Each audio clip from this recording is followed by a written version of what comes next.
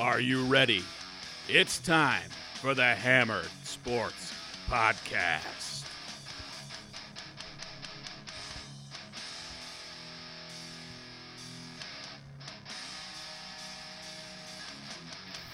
You heard it. It is time for the Hammered Sports Podcast. I'm your host, Kevin Gray, here with my co-host, Tom Abbey. Cheers, everyone. Wednesday night, January 13th, we just completed NFL Super Wild Card weekend. Yeah. Now we're going to roll into the divisional round. Yes, absolutely. Do you think they like the Super Wild Card and want to roll it back next year? I think so. I think it was very successful. I didn't see the ratings for it, but I love having 3 games Saturday, 3 games Sunday, and then the national title game Monday night. It was like the greatest weekend of football. Yeah. So, I'm a big fan. I mean, you had games where really the 2-7 game that we saw in the AFC was good. Really competitive. Yeah. Really competitive. I mean, that tells me that 7 seeds are not that far off. And, really, in that Saints game, what was it? What's that kid's name? Javon Wims. If he doesn't drop that ball early in the game in the end zone, I feel like the whole feel of that whole game would have been different. And they only lost by 12. Yeah, and they could have. Yeah, I mean, it was a garbage touchdown at the end of the game, and whatever. But I don't think that the competition differential is so large from 6 and 7 that you can't have that 7th team in. And I like the incentive of being the best team in the AFC and NFC to get the one bye that's available. Yeah, I think that the teams at 6 and 7 a lot of times are super hot coming to playoff time. The competition in the AFC for those 5, 6, and 7 seeds was crazy. Yeah. So, yeah, I love it. It never hurts the NFL to have an extra playoff game on both days, extra revenue. Right. So, yeah, I enjoyed it a lot. Yeah, I think that there's no question that's something that they should continue moving forward. I hope it's something that they do. I mean, I don't know kind of what the thought process is, in the NFL offices right now, but they can look at that weekend now and make a determination as to whether or not they felt it was a success. And to me, it was a resounding success. Yeah, a blast, honestly. So, Tom, talk to us a little bit about what we're going to get into tonight on the podcast. We're going to do a little wild card recap and talk a little bit about the national title game. Our Hammered Sports take of the week is college football. Is 4 playoff teams enough? Talk a little bit about that. Then we're going to get into some of the playoff matchups for this weekend, divisional round. A little UFC Fight Night preview. And then we're going to pick all the divisional games. So, yeah. It's going to be fun. All right. So kick us off, Tom. I'm going to let you take the lead on the first playoff game that we saw last weekend. All right. Bills-Colts. Bills survived 27-24. And a very fun game, especially in the second half. Went back and forth a little bit. Really strange in that it seemed like there was a lot of momentum shifts, but there was no turnovers. Not a lot of big plays, a lot of grinding drives, but it seemed like there was a lot of momentum shifts even without those. So, yeah, very interesting there. Yeah, and and the outcome, Buffalo hangs on to win 27-24. Statistically, the Colts performed a little bit better than Buffalo did overall. They gained 472 yards. Buffalo had 397. 75-yard difference there. That's usually worth anywhere from 5 to 6 points in a game. So typically they'll say if there are no turnovers in the game, that a team that outgains the opposing team by 80 yards, it's about a touchdown somewhere in there. Yeah. So, in this situation, what it really came down to is the same thing that came down last year in the red zone. Yeah. Red zone performance. I mean, 2 out of 5 for the Colts. 2 out of 5. They scored on 2 out of 5 possessions in the red zone. Scored touchdowns. Touchdowns, right. Kicked a field goal, missed a field goal, and then went for it on that 4th and goal and didn't get it. It's about punching it in the red zone. And if you can do that, particularly in the wild card round, but I think it lasts throughout the course of the playoffs. Yeah. But that is a very common theme that you'll come across in football games. Who has the better red zone performance? And that's something that Buffalo's been great at all year. Mm-hmm. And the Colts, they had opportunities. That pass into the back corner of the end zone. I mean, he missed it marginally. Yeah. And if he catches that, then you've got, the fumble by Josh Allen that could have gone the Colts' way. There were a lot of what-ifs that could have changed the outcome of that game. But the bottom line is, when you get to the playoffs, it's survive and advance, and that's what Buffalo did. Yeah, absolutely. It was a lot of fun. I got to watch that in person. It was a great time for me. Yeah, no doubt. The next one was Seattle losing to Los Angeles. The Rams put up 30 points. Seattle could only muster up 20. Division rivals. They're used to playing each other. Rams got off to a bit of a good start, got off to a bit of a lead, and kind of held on and closed it in the fourth. Yeah, this was the score doesn't really indicate how the game was played. There were a lot of points in this game for a game that only had about 600 combined yards between the two teams. Yeah. The Rams did outgain the Seahawks. Of course, they had the big pick six. Goff had to come in after Wolford goes out with the head injury, neck injury, whatever it may have been. That injury ended up, he's probably finished, I would think, for the remainder of the season. Seattle surprisingly ran the ball pretty well at 5.4 yards per attempt, 136 yards rushing.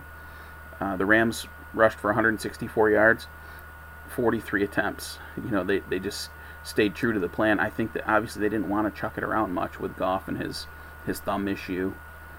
So the biggest thing for me was Seattle only passed for 142 passing yards in the game. Yeah. That's just impressive defense by the Rams to be able to pull that off. Great game plan. They said that they were upset with watching Seattle dance and celebrate 2 weeks ago when they won the division over the Rams. So they kind of took it personal and were really focused. And, that Seahawks team had warts all season. Yeah. They were only winning games, a lot of very close games. That seems to be their MO every year, though. They never really blow anyone out. Well, if they ever learn to protect Russell Wilson, it'll be a miracle. I was just going to say, 6 sacks. Russell Wilson got taken down that many times. It's protect your guy. Every year. Yeah. Every freaking year. It's the same issue with him. So, good game. Rams advance. Hopefully Goff can, grip the football and be effective this week. So, we have another good game. Then the next one, the nightcap, was Tampa Bay going into Washington. Tampa Bay winning 31-23. It's another one where the score, this game seemed kind of out of it from the beginning. Yeah, Tampa outgained them by almost 130 yards in the game. Yeah. There was, I'm not really sure. I mean, the bottom line is Tampa scored 1 touchdown in 5 drives into the red zone. They just outclassed Washington by so much that they were able to still pull it out. But this game should have been a much wider margin than it ended up being. And that's something that could cost Tampa Bay if they don't get some of those red zone issues. I mean, their next game, we'll talk about in a little bit, you're going to need some points.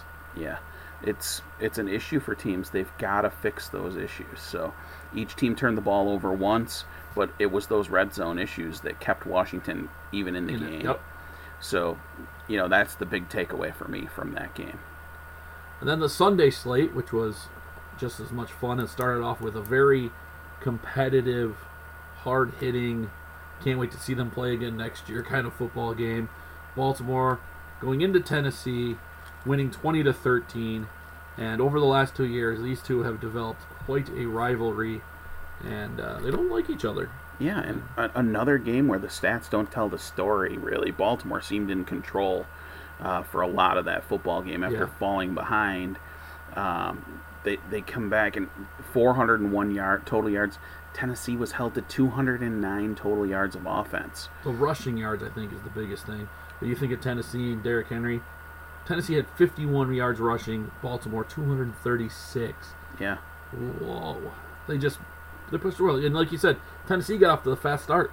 Score a touchdown, they get a field goal right back, and they're up 10-0. But after that, Baltimore just kept grinding, kept taking it to them. Incomplete control. Yeah. They were 7 of 13 on third downs in the game, which indicates they gave themselves third and manageable situations.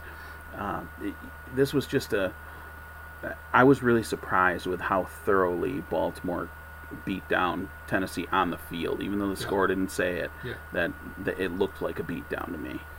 And they both struggled a little bit. Each one turnover. Baltimore 1-3 in the red zone. Tennessee 1-2, and these are two teams who are historically very good in the red zone. So. Yeah, I mean Lamar Jackson ran the ball for 136 yards. So when your quarterback can do that, it's he put the game on his shoulders there. He was tired of hearing about not being able to win in the playoffs. It'll be interesting to see these guys when they play again next year. I do believe they have to as. They won't have to. Pittsburgh won the division. Yeah, I don't think they'll. Yeah, they might not have to. When they do meet again, it'll be interesting. There's a lot of bad blood before the game, during the game, and then after the game there was even some more. So yeah, coaches don't seem to like each other much either. So. Yeah, they're not big fans of one another. No. Both pretty highly competitive guys. So yeah. All right. Then we got New Orleans 21, Chicago 9. This game was just kind of tough to watch at times. Honestly, It was. Well, it felt like New Orleans would just keep picking up first downs and keep the ball in their hands. And Chicago, when they got the ball in their hands, they were 1 for 10 on third downs. Yeah. Ugly. The Saints were 11 of 17. They kept converting third downs. Two key categories that I like to look at: third down conversion rate and red zone conversion rate. Those two things I think mean a lot come playoff time. Yeah. And the Saints were 3 out of 4 in their red zone Solid opportunities. The Bears were 1 for 2. But that third down conversion rate, 10% for the Bears, and then 11 of 17 for the Saints. So those are huge things. 75 plays by the Saints. Yeah. The Bears defense couldn't get off the field. I know they had some issues with injuries and COVID and all that stuff, so that not exactly their top unit. Surprisingly, we find out today that they are going to keep their general manager and head coach again this year. They are not going to make a change. In fact, it was a full vote of confidence given, saying that they were impressed with the performance by the coaching staff this year. So, I guess if 8-8 impresses you, then so be it. Yeah, mediocre. And then the late game Sunday night, which was just crazy from the first snap. Cleveland 48, upsetting Pittsburgh 37. Kev, I'll let you start this. This was your money line pick. Yeah, I was lucky enough to come out on top. Plus 220 we got on this one. I think, honestly, if you would have got it the day of the game, I think it was even it may have gone better. higher. I think it was better, yeah.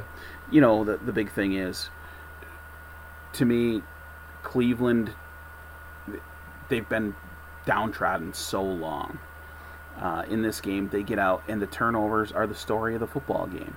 Yeah. When you look at the total yards, Pittsburgh gained 553 yards in the game. Cleveland had 390 yards. But Cleveland was efficient offensively. 3 out of 5 in their red zone attempts. But that, early in the game, they were finishing, and that was huge. So they get out 28-0 before you know what happened, and 5 turnovers, 4 interceptions, 1 fumble lost. You got,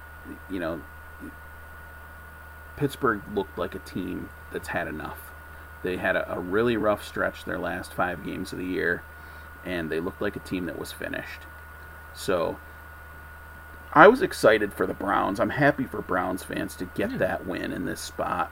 I don't think they're going to go any further in the playoffs, but, we'll get to that in a minute. I think as Bills and Browns fans, we have some similar last 15, 20 years together, so I feel their excitement. I was saying, like, someone was like, oh, it's not as good as our win. I was like, no, I think the win for Cleveland's got to feel better because they went in and beat Brady in New England. Like, that's the equivalent for them going to beat Big Ben in Pittsburgh. We didn't get to do that. Cleveland got to go beat their nemesis in the division in his own house. Yeah. I did write down this too. Wild card teams, road teams were 4-2 and 5-1 against the spread. So yeah, it's something to kind of keep an eye on as the playoffs roll on. I think we have some, a couple small spreads and then a couple that are decent size still this week. So inherently, people think playoffs, the home team's the better team. They tend to see more of the action. I think that maybe they were given a little too much of a home field advantage from the Vegas, odds makers. So we'll see if that trend continues. I'm not sure that it will the deeper that you get into the playoffs. No, I think the variants become a little less as some of these teams get closer. Yeah. It's like Bobby Cox used to always say, I don't want to see all of their splits. Give me their splits for the last 10 games. I don't care about the rest of the season. Right. What have they been doing the last 10 games? Right. Yeah, I mean, it makes a lot of sense. And really, it's about who are they now, not who have they been. Right. So it's, really, really fun wild card weekend, don't you think, Tom? Yeah, the divisional matchups, which I can't wait to talk about, they seem like it's going to be even better. Like, I can't wait. Yeah. But onward. National championship. Alabama, Ohio State. What more could you ask for than these two teams playing it out? Yeah. Alabama comes away with an impressive 52-24 victory. Literally just kind of slowly pulled away here, They traded touchdowns in the beginning of the game. Then I think the 2 touchdowns from Alabama right before half, that was kind of it. Yeah. It kind of took the wind out of the sails. It did. It put Ohio State, way behind the 8 ball. But defensively, Ohio State didn't have any answers for Alabama. How many teams did this year, honestly? No, and it was a really impressive offensive performance by the Crimson Tide. Nearly 300 yards. They outgained Ohio State by in this game. Justin Fields, 17 of 33 for 194. You knew that Saban was going to have a game plan and be prepared for the style of that. What you couldn't be prepared for was the fact that they lost their stud tailback in Trey Sermon on the first play of the game. 1 carry for 2 yards. He goes down, his shoulder's shot. He's out. And then, they go to Teague, who's a nice player, but he's just not explosive like Sermon is. Yeah. And then you start giving up touchdowns to Alabama, and you're not answering score for score, and your running game, becomes obsolete. So everything's set up for Alabama really well. I hate that when, it happened, what was it, 10, 12 years ago when the Texas quarterback goes down in the first, against USC. Yeah. Was it Colt McCoy went down? So. Yeah, I mean, he was one of the all-time leading passers at Texas. They were inside the 5, right? He went for a quarterback sneak, I think, and he hurt his shoulder on a quarterback sneak, and he was done. And God, it was just the whole game sucked after that. It did, and that's how I felt about the loss of Trey Sermon here. I saw some similarities there, and the air comes out a little bit. Trey Sermon had been dominant for 3 weeks in a row now. I mean, rushing for 300, 200, 190, and when you take that out of the equation, Teague's a nice running back. He's not explosive like Sermon is, and it really it changed the. I hate to talk about momentum, but it takes something out of you. It takes a little air out of you.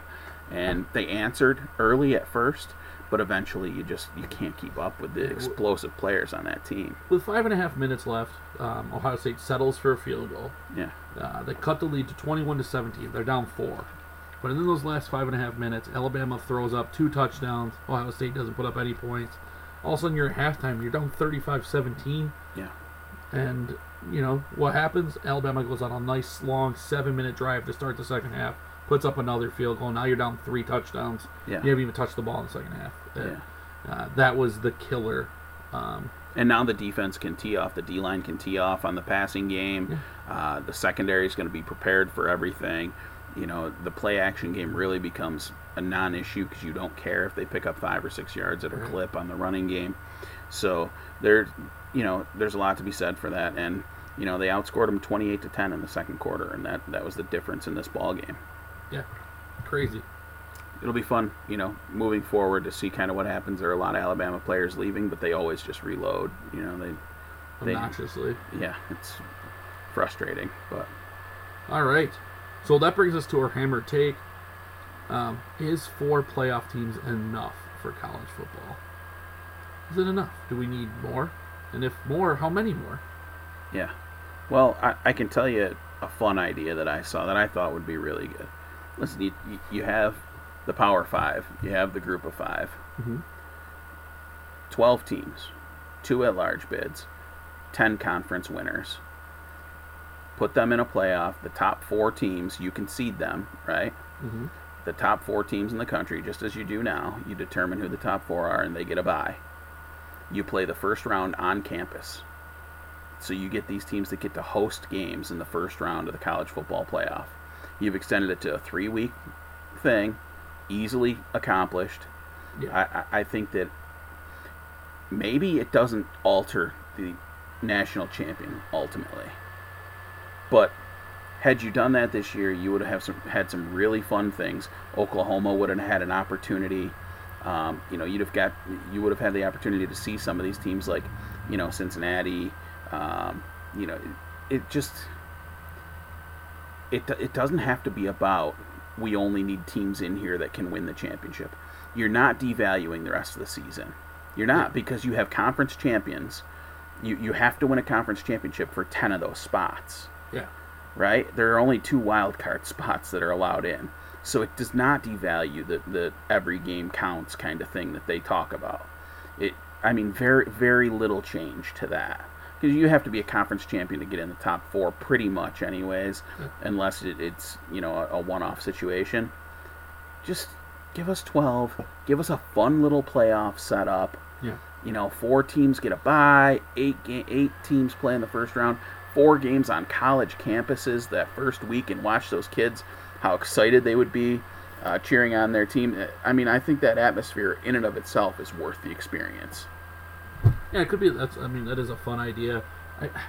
I struggle with some of this because of what the biggest problem with this is? The current bowl setup.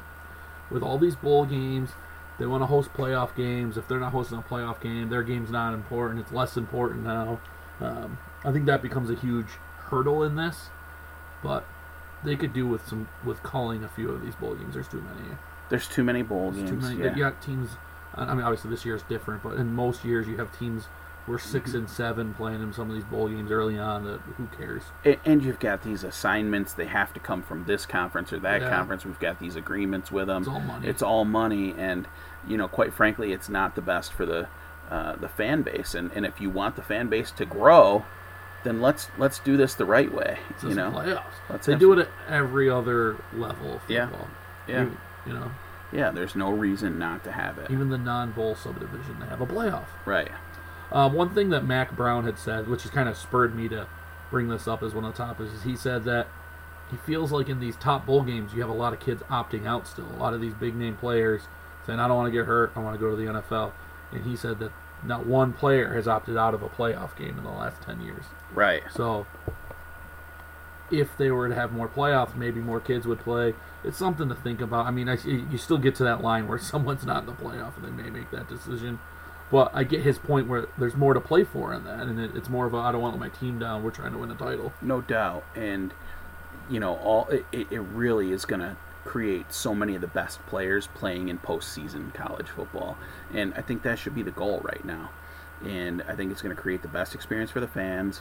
I think it makes it so that you can have that Cinderella story potentially. Maybe you get a team that is really, really good and got off to a god-awful start and lost 2 games early in the season and gets in as that second wild card, a la Oklahoma, or winning that conference, coming on to winning that conference. Right. That team was so good at the end of the year.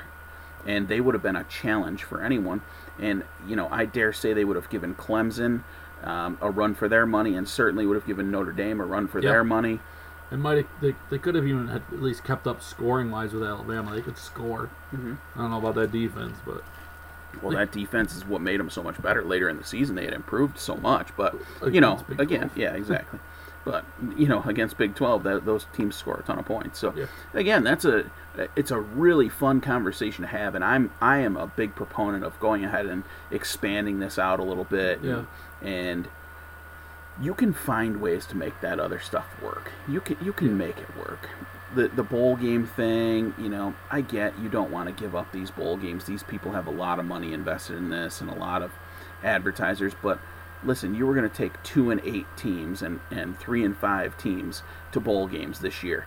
Do that if you want to fill your bowl game. If you really want to host a bowl game still, then you fill it with other teams. And they rotate the playoff games now. What bowls? They could just make them all every year. Yeah. Just, hey, you guys are the first round of bowl games. See, I wouldn't want to do it with the first round of the playoffs, though. With the second round, I'm cool with it. I think that first round of playoffs, because I love the on-campus idea. Yeah. This is my brainstorm. This is my pitch. But Yeah. I love that on-campus game, the first round. Then you get the advantage if you're the 5 seed playing the 12, and you get to host that team. I think it'd be so much fun. I mean, listen, let's take a look at the final college football poll for this year. I guess we would need to look at conference champions, but give us 1 second while we take a quick look here. I just feel like, let's see here. Well, yeah, I can go down the conference championships. Yeah. So you had UAB from Conference USA. Yeah. Ball State from the MAC. Yeah. Oregon. Yeah. Pac-12. Ohio State. Oklahoma. The Louisiana Coastal Carolina game got postponed. Yeah. Clemson. San Jose State. Cincinnati, who would have been fun to see how they fared. Yeah. And Alabama. Yeah, Coastal would be fun too. But so now, Notre Dame gets in as one of the wild cards because of their one loss on the season to Clemson, right? Yep. And then you're going to have one other wild card. You're probably going to say Coastal was going to win that conference just because they were undefeated on the season. And how much fun would it be for Coastal to be in a playoff as well as that team played all year and play a team like the 5th best conference champion? Who was the 5th best Power 5 conference? Oregon. Out of the Power 5 schools? Yeah, they're the worst. Right? Bad. Yeah. No, Oklahoma. Oklahoma would have been the 5 because they didn't get in the 4. So they wouldn't have gotten the 4 seed.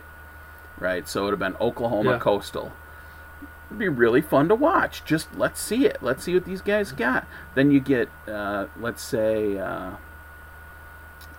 Ball State probably would have been 12. So we'd get Oklahoma, Ball State. And then Oregon, Coastal. Now, I can see that as being an entertaining football game, right? Yeah. And then Cincinnati and one of the other... probably Ball State or UAB. UAB, yeah. And then Notre Dame versus San Jose State. Yeah, you get but a lot of those years you'll have Boise State. So, I just think that first round could be really fun on college campuses. Yeah. Maybe you eliminate the conference champion thing, and no, I don't think that because the thing about conference championships is so good is that in college football there's so many teams. Only having one champion makes it so most teams are never going to win a championship. Yeah. At least they have that conference championship as that other carrot to play for. That is the Cinderella story from out of nowhere kind of opportunity, is to have a team like Coastal make that 12-team playoff. Is it a real opportunity, though? Well, what if you win 2 games? What if you jump in and you win 2 games? Sure. That is a dream run. Back in the day, everybody was head over heels for Gonzaga Alabama when they were plays making Coastal those runs. Carolina on a neutral field this year. What's the spread? They're 26, 27. Yeah. Somewhere in there. Rough. Yeah. Not great TV. But it's not going to be the championship game.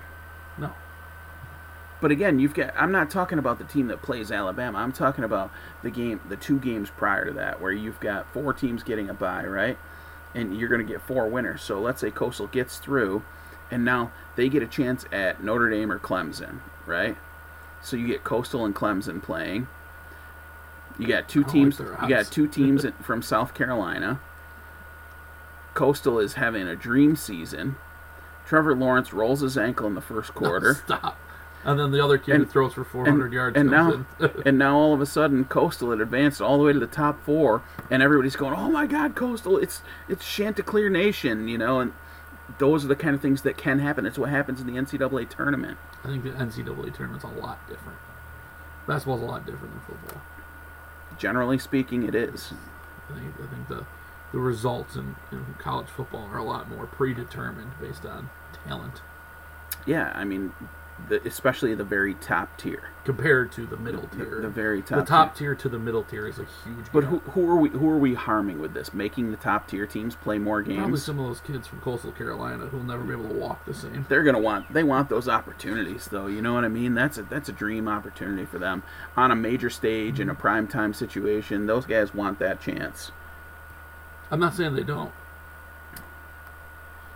Could there be some bad games? Yeah, there's going to be bad games. But was 52-24 really fucking good theater? No. No, it wasn't. So what's the difference? Let's add more games, more fun. On that note, we're going to step away for a moment, and we'll come back. And what are we going to get into after we get back, Tom? NFL playoff matchups, some UFC, and then our picks of the divisional round. We'll be right back. And we're back. And it's time to talk about some divisional matchups. Yeah, we're going to get into some point spreads and all that kind of fun stuff. Our picks will come a little bit after we do some UFC previews, but let's break down some of these. What do we see? And we'll go over some of that. We'll start it off Saturday afternoon, a little bit of a later start, 4:30. The Rams travel up to Green Bay to play the Packers, coming off the bye. What is the weather like in Green Bay this weekend here? Well, it's mid-January in Wisconsin, so my guess is it's under 30 degrees. Let's see here. Saturday, 34 is the high. They're getting snow Thursday and Friday, but doesn't look like any snow on Saturday, so they'll be happy with that. Yeah, that's, not so bad. I mean, I don't think it would hurt the Rams all that much anyway because of their style of play, but yeah. I find this game much more intriguing than a lot of other people do, I think. This is a Rams team that plays great defense. They get after the passer. My understanding is Aaron Donald is good to go. He's ready. Yep. So you're going to have him on the field. You got Brockers, Leonard Floyd, all those guys that bring the heat up front. And then the secondary. Listen, this is a tough matchup for Green Bay's offense. It is. Bottom line, this is a tough matchup for Green Bay's offense. Yeah, let's talk a little bit about Green Bay, the team. Green Bay had a good season. They're 13-3. Let's talk about some of these games. I mean, you played the terrible Lions twice. You played the mediocre Bears twice. You played the Vikings team that we all know about their ups and downs this year. They also played, let me get here, the AFC South. And they lost to the Colts in overtime. They beat the Eagles. I mean, this is...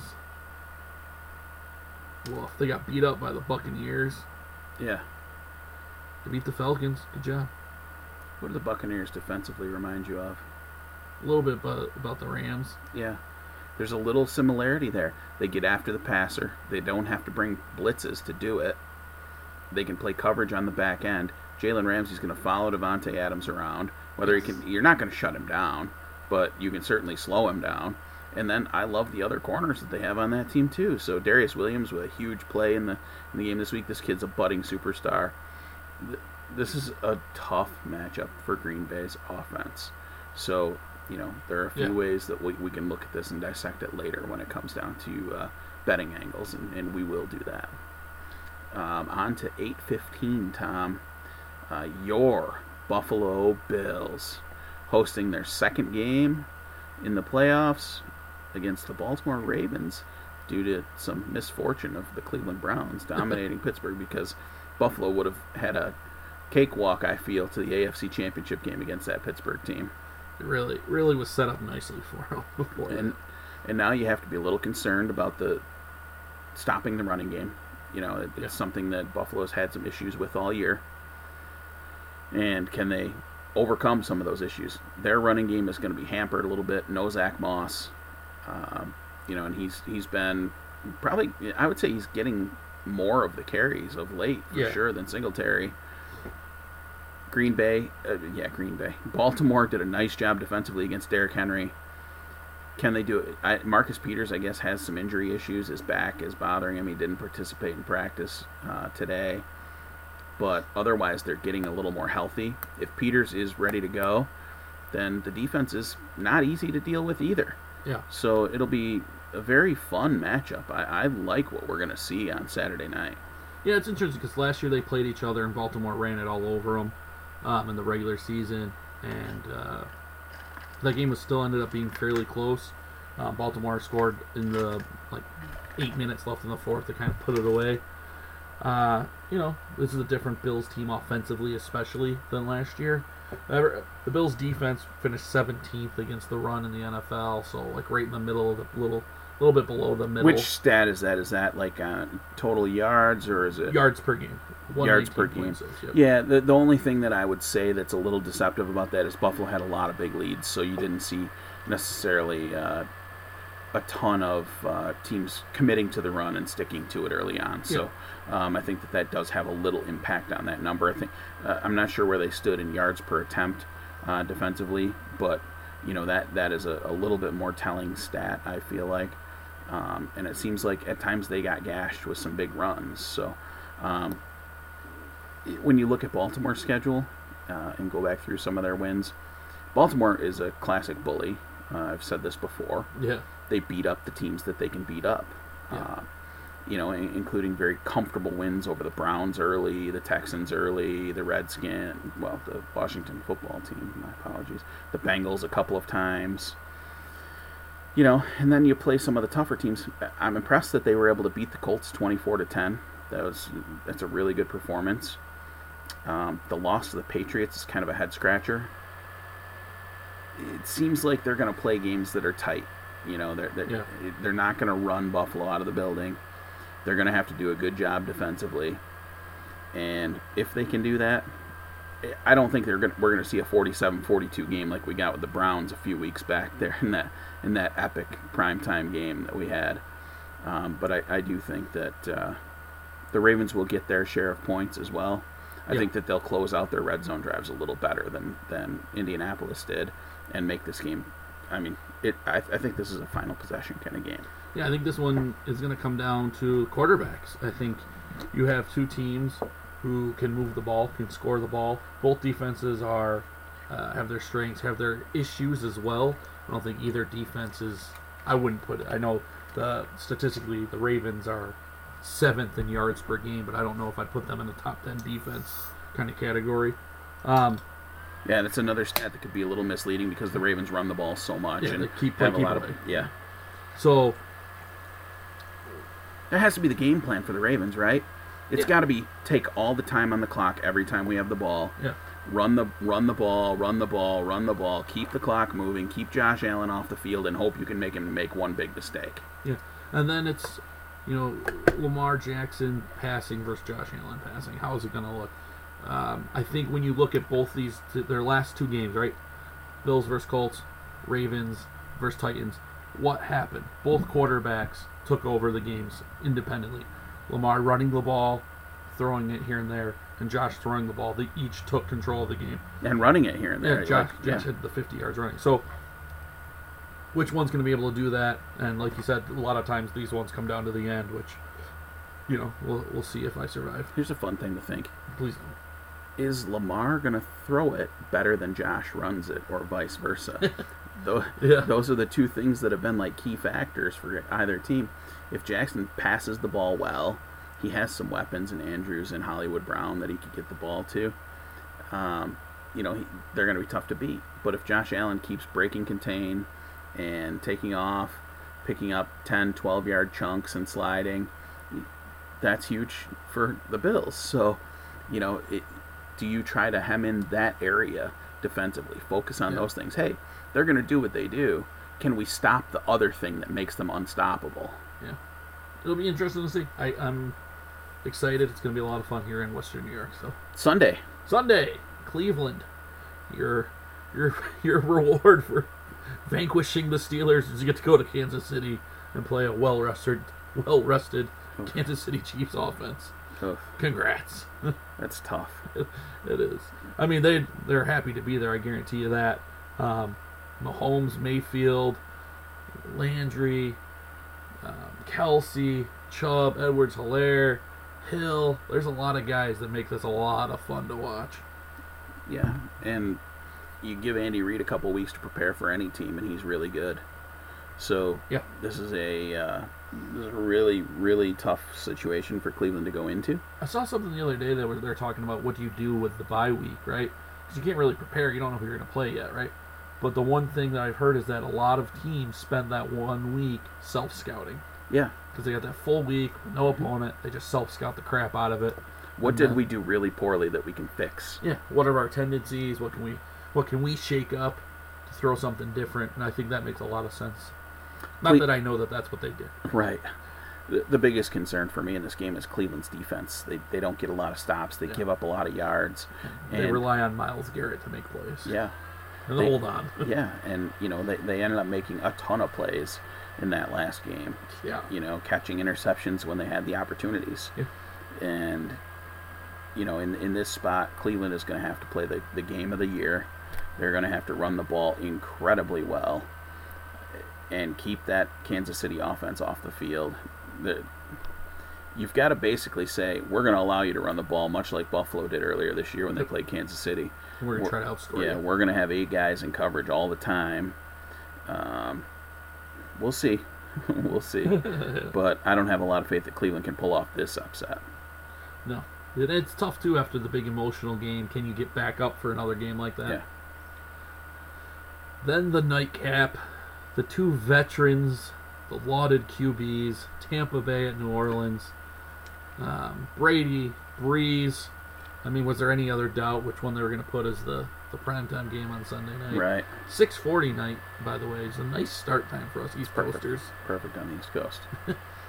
You've got, this series has been completely controlled by New Orleans this year. Yes. They really controlled both games, dominated both games, really.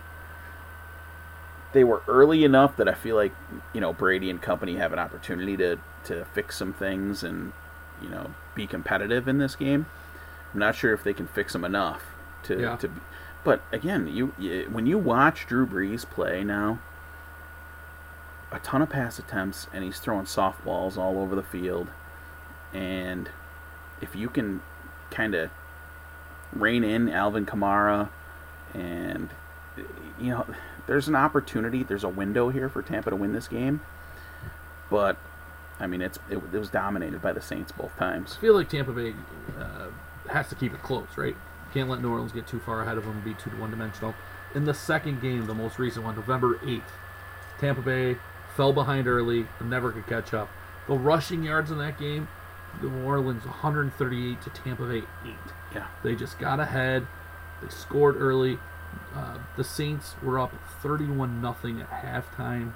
They just were on cruise control the whole game, and it was too easy for Tampa Bay, or for New Orleans. Brady threw 3 picks. It just got ugly. Yeah, and I'm going to say that is not what we're going to see this time. We're going to see a much more competitive football game. Like the first one. The first one, 34-23. Saints salted away in the end with two scores in the fourth quarter. You've been beat down twice by the Saints team this year. Yeah. The first one was the first game of the year. Yeah. This second one was, listen, they jumped on us. The quarterback had a bad game. They jumped on us. Our quarterback played poorly. The game's over. Yep. But when you look at these two teams, they're way closer than those two games have indicated. Especially now. Yeah. Especially now. I feel like when I look at Brady and Breeze, I feel like Brady's starting to feel his groove with Antonio Brown, obviously. Just coming out of nowhere again, doing his thing. Yeah. And their weapons are, I mean, I would take the Buccaneers' weapons over the Saints' weapons right now. Yeah. Minus Kamara. Right. Give me those wideouts for the Bucs. I haven't seen, actually. Is Evans going to be good this time? Sounds like it, yeah. Oh, man, that's scary. Yeah. I think this is going to be a great game. I think it's a perfect game to be the nightcap on Sunday. Yeah. These two teams, if Tampa performs well, it's going to make this a great game. There's more likelihood of Tampa getting run out of the building than New Orleans getting run out of the building, for sure. For sure, yeah. But I really feel like with that Tampa team, if this game is tight, I have a lot of confidence in Brady to make things happen at the end of the football game. So, in a close game, I like Tampa to win it. If New Orleans can jump on them early, this is going to be a live bet game for me when we get to that portion. So, it'll be very interesting to see how it goes. Let's talk some UFC. All right. So we decided to change a little bit on how we talk a little bit about some UFC matchups and that. And we're each going to pick a prelim fight that we're excited about. We're each going to talk about it for a moment or two. kind of give our take on what's exciting about it. And then we're going to each pick one fight from the main card, and then we're going to go over the main event, just to keep it a little fresh, a little different. Yeah. And I'll get us started. My prelim fight that I'm excited about is a couple of heavyweights. I mean, who doesn't get excited about heavyweights throwing down, right? Yeah. I have Carlos Felipe and Justin Tafa, a couple big boys going at it. I think when I'm thinking prelims, there's two things I want to see. One, I want to see some up-and-coming prospect, maybe. Somebody that's like, all right, this guy might be on the come-up. This is going to be a guy at the end of the year or the beginning of next year. We're talking about main eventing. Or I want to see some human beings smash each other in the face. And I think with this, you get a little bit of both. Both these guys, very large, 265 for Tafa, 245 for Felipe. And Felipe's 9-1, a heavyweight prospect coming out of Brazil that some people are pretty excited about. He wins by knockouts or decisions, and Tafa only wins by knockouts. So you're going to get to see some fights. The average fight time for Tafa is just over 2 minutes, and the average fight time for Felipe, he does have some decisions. So he's got like 2.5 rounds in him. So it should be a lot of fun. I think Felipe is making a big, it's a big step for him to get into the UFC now. But hot prospect and heavyweight's always fun to see. No doubt. Do you have a pick on that fight, or are you just giving a little recap of it? Well, if I had to pick, I would pick Felipe. I think he has more tools than Tafa. I think Tafa's a swing and hit. If he hits you, it's over. But I think that goes without saying in the heavyweight division. Yeah. I think Felipe, it looks like he's a little more rounded. I saw some highlights of him wrestling, holding people down, able to get to some. He got to a couple different submission attempts. Didn't get him to submit, but we're using the attempts to hold the guy in place while he did some damage. So I feel like he has more than one way he can win this. All right. The prelim fight that I'm most excited about, Phil Hawes against Nasruddin Imavov. So Phil Hawes is known as Megatron. He's finished 5 fights in a row, all 5 fights in the first round. 4 of those by knockout, 1 rear naked choke after he got the guy in trouble and ended up choking him out. Prior to that, he had lost 2 in a row with a submission to Lewis Taylor and got knocked out by a head kick by Julian Marquez. But this is an explosive, incredible athlete, and he is something else to watch. So you're going to want to tune in for this one. This guy, he swings and people fall. His opponent, Imavov, he's 9-2. He's on a 6-fight win streak. He's never been knocked out. He's taken fights deep. He's won some decisions, and he has 4 submissions out of his 9 victories, as well as 3 TKOs. He's a well-rounded fighter that, if he can survive the first wave from Phil Hawes, is going to have an opportunity to win this fight. So, for me, this fight's going to be really fun because you have somebody who has tremendous submission skills and has never been knocked out, fighting against a guy who could be susceptible to a submission, who knocks people out. So you've got a contrast in styles here. If I had an opportunity to wager on this, which I do and I will, I'd put some money on Imavov. I think that you're at risk of a 45-second KO of the guy that you bet on. That's what happens when you bet against these guys that are monster knockout artists. But you also have the opportunity, if this ends up on the ground, this fight is not going Phil Hawes' way. All right, I'll start us off on the main card as well here. Santiago Ponzinibbio versus Li Jinglang. I practiced this. This was a thing.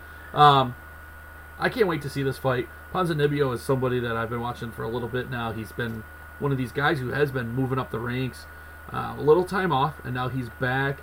And this is supposed to be a statement kind of fight for him. So it'll be interesting to see, does he make that statement. His last couple of fights, he knocked out Neil Magny, who is historically very difficult to knock out. Beat Platinum Mike Perry. Beat Gunnar Nelson. I mean, some solid wins for him. But he hasn't fought in the UFC since November of 2018. Some injuries, some COVID things keeping him out. But now he's back. He's 28-3. And he's fighting somebody who's not not scared to go the distance with anybody.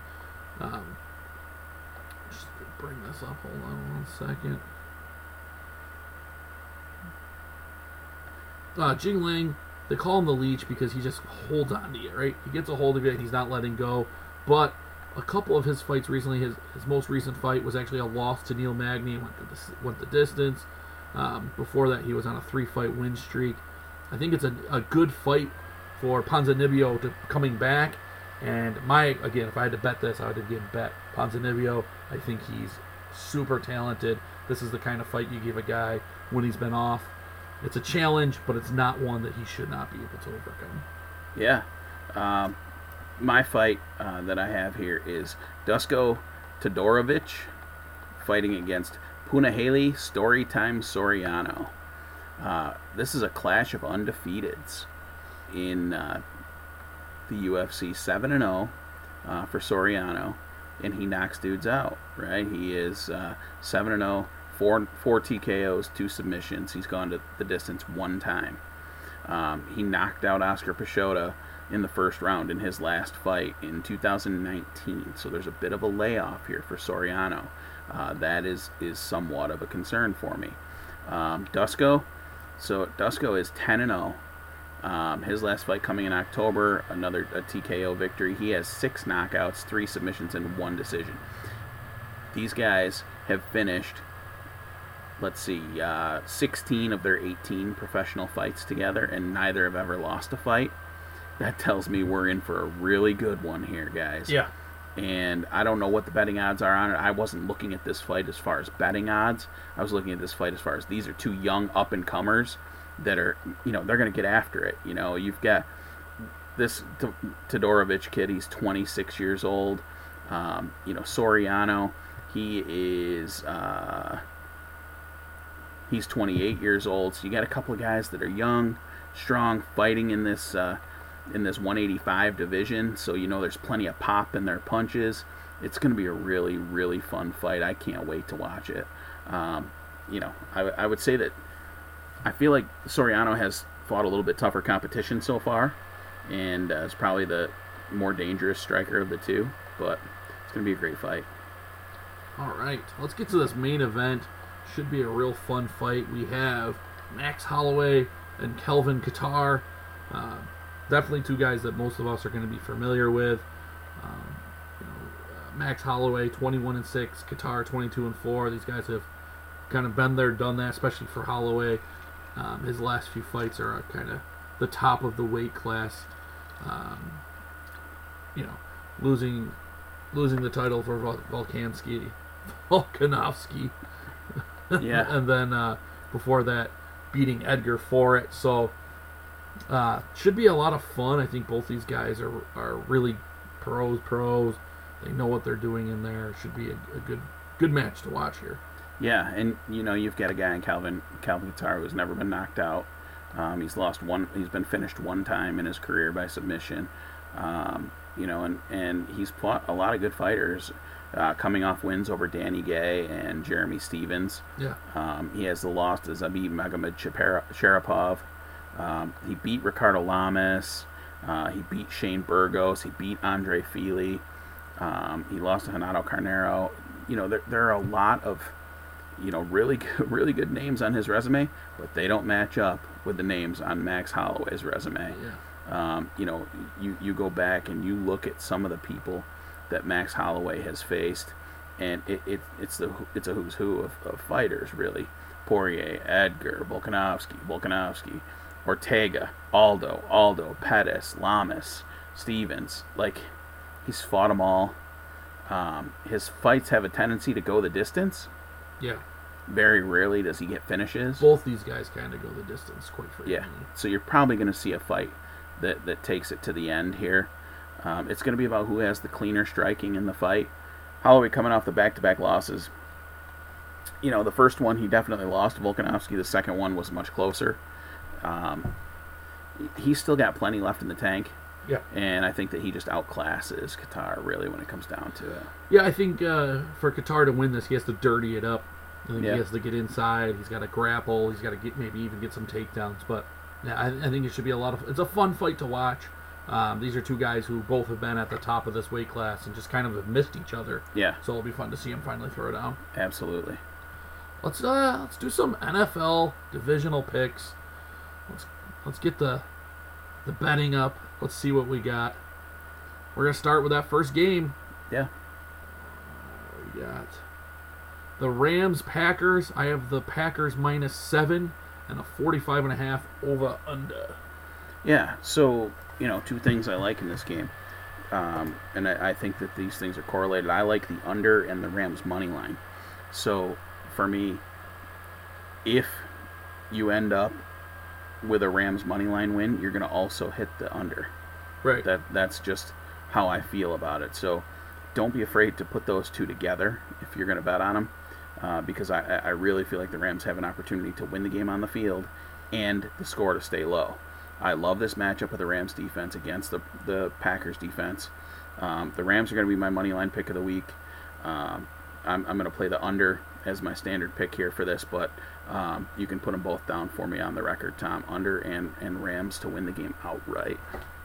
Rams are plus 250 and then under 45.5. Yeah. All right. So I like the Rams. I don't know if I do the money line. I'm going to take the 7. I'll take the 7 points. I think Green Bay may win this one in a closer than expected game, but I definitely think the Rams defense is good enough to keep them there. My biggest concern is Goff, and I'd like to see. I don't think he's going to have to do a lot.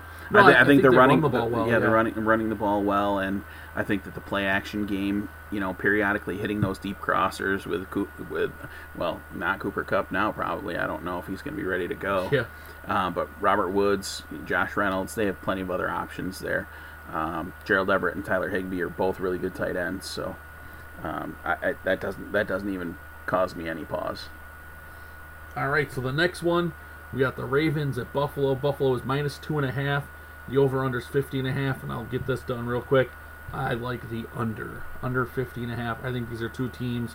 I think we know one, Baltimore's going to try to slow this game down, and I think we know that the weather is not going to be great. They're calling for snow. It's going to be cold. It's going to be nighttime. Some crisp, cold air. I don't see it going over 50. These two teams definitely have the ability to. Yeah. I just think game script, weather, all that factors. I think it stays under 50.5. I think it's a close game. I think we're looking at like a 23, 24 points for both teams, kind of slobber knocker at the end there. Yes, I mean, my play is a little bit contrary to that, but it's not completely contrary to that. I'm going to go to the team total, and I'm going to take the Ravens over 24 for the team total. I just like the way the formula of their offense right now and the way that it's been working. They've been scoring a ton of points, save for last week against the Titans, who also run the ball a ton, which slows games down a ton. I mean, it really shortens the game when you have both teams running the ball. With success generally, but the Titans didn't have that last week. But again, 24 points. I think Baltimore can get there. I think they can get to 27, 28, 30 points in this game. I think Buffalo still could win the game, though. So that's why I don't like either side. Yeah. And I like the over 24 for Baltimore in this spot. Cleveland at Kansas City. Kansas City's -10. And we have a 58-point over-under. Yeah. And, I'll go ahead here. 58 seems like a monster number here in this spot, doesn't it? But I'm going to take the over anyways. I was going to say, well, that's my play. So yeah, we're both on the over 58. Go ahead and call that our consensus pick. Yeah. I think the two teams both have the strengths of offense. I think, go game script-wise, what do I think could happen? I think Kansas City could get out to a big lead, and then Cleveland's playing catch-up. They're absolutely able to do that. They can score some points and punches. Or I think they're trading scores. I don't think Kansas City's defense is good enough to keep Cleveland shut out, and I know Cleveland's defense isn't good enough to shut out Kansas City. Give me the over in that one. Hey man, it's tried and true for me. Give me the highest total of the week over and the lowest total of the week under. So we'll see how it shakes out.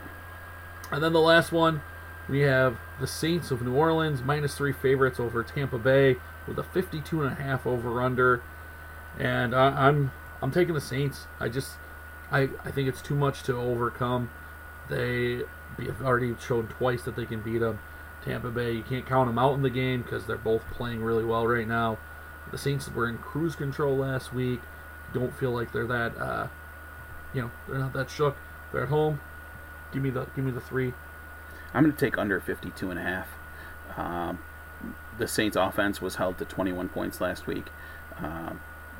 Tampa scored 31, but it was, a weird situation in that Washington football team game. I feel like both teams know each other well, and familiarity not only breeds contempt, but it breeds the opportunity for teams to know each other's offenses and how to slow them down. They held the Buccaneers to 3 points in the last game. I think it was 38 to 3. 38 to 3, yeah. The first game I think had some points scored in it, but I feel like these two defenses are playing some of their best football this year, and I think under 52.5 is a good play here. All right. There you have it. Some divisional picks. I know I always say, I know the wild card's fun because it's the first week of the playoffs, but I always say the divisional round is where you see your best games of football usually. Yeah. You're going to have 4 games. I mean, the spreads, you got 2 of them are 3 or less. One's 1 touchdown and then the other one's 10, but, I feel like you're going to see some close games this weekend. And it should be a lot of fun to see who survives. Yeah. And makes it to the conference championship game, which, of course, will be next week's show.